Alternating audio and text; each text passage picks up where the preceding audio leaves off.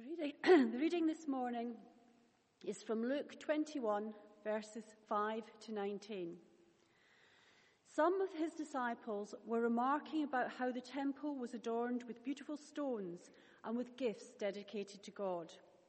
But Jesus said, "As for what you see here, the time will come when not one stone will be left on another. Every one of them will be thrown down." "Teacher," they asked, "when will these things happen? And what will be the sign that they're about to take place?" He replied, "Watch out that you are not deceived, for many will come in my name, claiming I am he, and the time is near. Do not follow them. When you hear of wars and uprisings, do not be frightened. These things must happen first, but the end will not come right away." Then he said to them, "Nation will rise against nation, and kingdom against kingdom. There will be great earthquakes, famines, and pestilences in various places, and fearful events and great signs from heaven. But before all this, they will seize you and persecute you. They will hand you over to synagogues and put you in prison, and you will be brought before kings and governors, and all on account of my name. And so you will bear testimony to me. But make up your mind not to worry beforehand how you will defend yourselves, for I will give you words and wisdoms that none of your adversaries will be able to resist or contradict. You will be betrayed even by parents, brothers and sisters, relatives and friends, and they will put some of you to death. Everyone will hate you because of me, but not a hair on your head will perish. Stand firm and you will win life." This is the word of the Lord.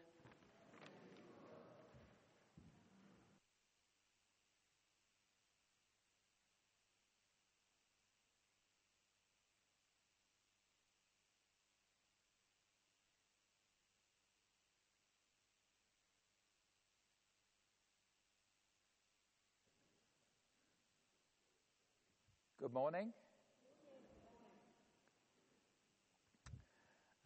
During the original period of lockdown in 2010, when we were only allowed out once a day for local exercise, my wife Helen and I discovered our local cemetery in Hanwell, operated by the City of Westminster. Most days we would walk for up to an hour around the cemetery, looking at the graves and talking with each other. In June 2020, we even completed the NHS's Couch to 5K app, a 9-week course to get to run eventually non-stop for 30 minutes, which we achieved by running around the largely deserted cemetery. What we noticed by visiting the cemetery was that many older graves still received flowers or cards or other tokens many years after they had passed away.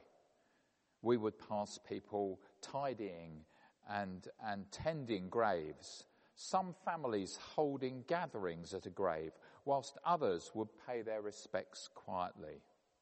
Flowers would often appear on the person's birthday, and we found it touching to read what was put on the gravestones and on the cards which were left. And slide 1 is an example of this.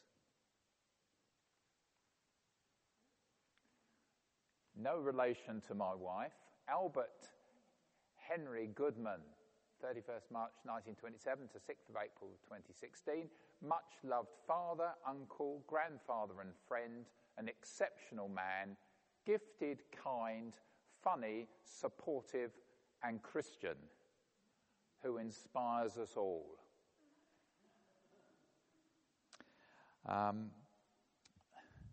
Then one grave particularly intrigued me, that of Lieutenant William Ursel. Slide 2, please.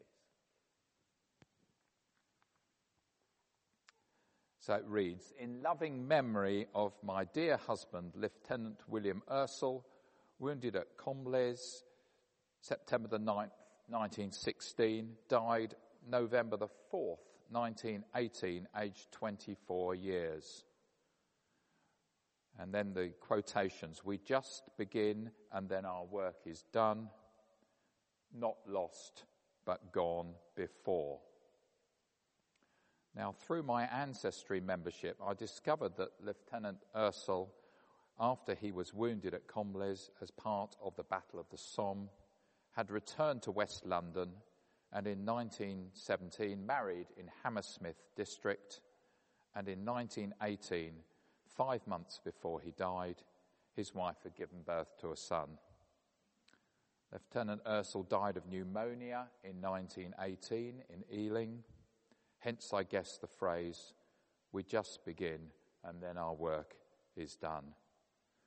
Later, his widow and their son moved down to Hampshire to live next door to his parents, and both widow and son died in Bournemouth in the 1980s and 2000s, respectively, many, many years later. There is a human story behind every gravestone. In our local cemetery, there are also war memorials, not just for the soldiers who died in the 2 world wars, but also for those civilians who died in the bombing raids of World War II. And they are honoured on 11th November, Friday this week, the 11th day of the 11th month, and at the 11th hour, the date when World War I ended. Also earlier this month, we noticed a number of the graves had lighted candles or lights placed on them. We have just had All Souls Day on November the 2nd, a day of prayer and remembrance for the departed, and these lights probably reflected this. In my family church in Woking in Surrey, at the end of this month, they are holding an Advent light service, an opportunity to reflect and to remember loved ones. My mum died in January, and we had the funeral service there, so that is why my family received a special invitation from the vicar. Many other churches and charities do something similar, especially at this time of year, including St Mary's Church, Ealing, next Sunday at 3 p.m. Today is Remembrance Sunday. Today we specially remember those who have given their lives in battle for our country and for us, and we will shortly have a specific and well-known act of remembrance. Yet all of us have people that we may wish to remember before God at this time of year. And I would invite you to use this act of remembrance to remember them too, those who have gone before. I would also invite you to use this time to remember those of us who remain. We can remember through the coming 2 minutes silence. We can also talk about how we feel over a cup of tea or coffee after this service. And if anyone would particularly like prayer this morning, then please come and see myself or Vicar Sam or my wife Helen, and we would be happy to pray with you. The Bible passage we had today from Luke 21 tells us not to be frightened when we hear of wars and uprisings, or when we are persecuted for our faith, for God will give us words and wisdom that no one will be able to resist or contradict.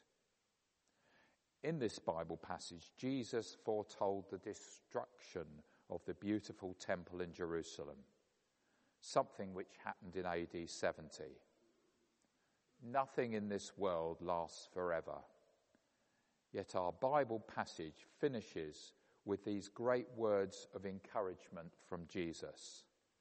Stand firm and you will win life. To win life, What a promise from Jesus. These words here are repeated by Jesus in probably the most famous verse in the Bible, John 3 verse 16. For God so loved the world that he gave his one and only Son, that whosoever believes in him shall not perish, but have eternal life. And as Ron brought to our attention, John chapter 4, verses 35, 36, one verse from there. I tell you, open your eyes and look at the fields. They are ripe for harvest. The promise of eternal life to those who will hear and respond to the word of Jesus. As I close, I wanted to read these words of the well-known hymn of the Scottish pastor Horatius Bonar, published in 1846. If we can have the next slide. I heard the voice of Jesus say, "Come unto me and rest. Lay down, O weary one, lay down your head upon my breast." I came to Jesus as I was, weary and worn and sad. I found in him a resting place, and he has made me glad. I heard the voice of Jesus say, "Behold, I freely give the living water, thirsty one, stoop down and drink and live." I came to Jesus and I drank of that life-giving stream. My thirst was quenched, my soul revived, and now I live in him. I heard the voice of Jesus say, "I am this dark world's light. Look unto me, your morn shall rise, and all your day be bright."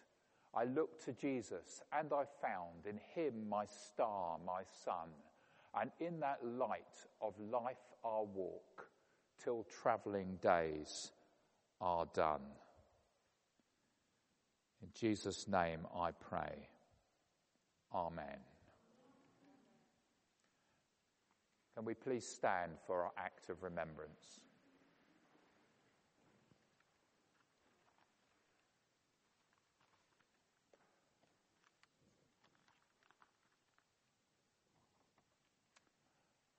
They shall grow not old, as we that are left grow old.